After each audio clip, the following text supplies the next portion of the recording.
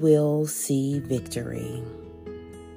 There's a verse in the Bible that states that no weapon that is formed against you shall be able to prosper, and every tongue that rises up in judgment, it will be condemned.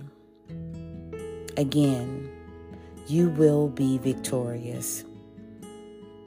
God has a will for you to win that will never fall short.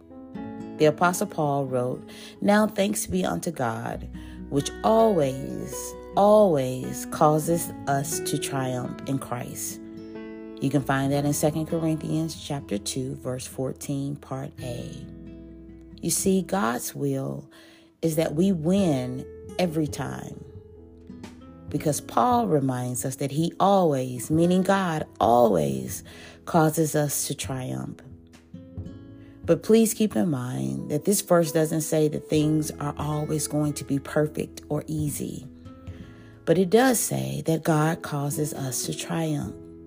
So even when things seem difficult, you can rest assured that you will have victory in the end.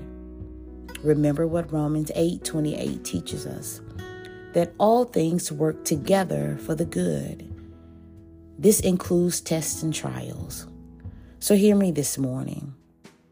Again, I'm not saying that you will not face difficulties, but I want you to understand and know that God will cause us and help us to overcome whatever we may face, because He desires for us to win. He desires for us to be victorious. So just know that you will overcome whatever you may face in this season of your life. Trust God's will for your life. Trust His process. So if you're feeling like you are in a losing season, keep fighting, because God, in the end, will lead you to victory. You will see victory. Stay motivated.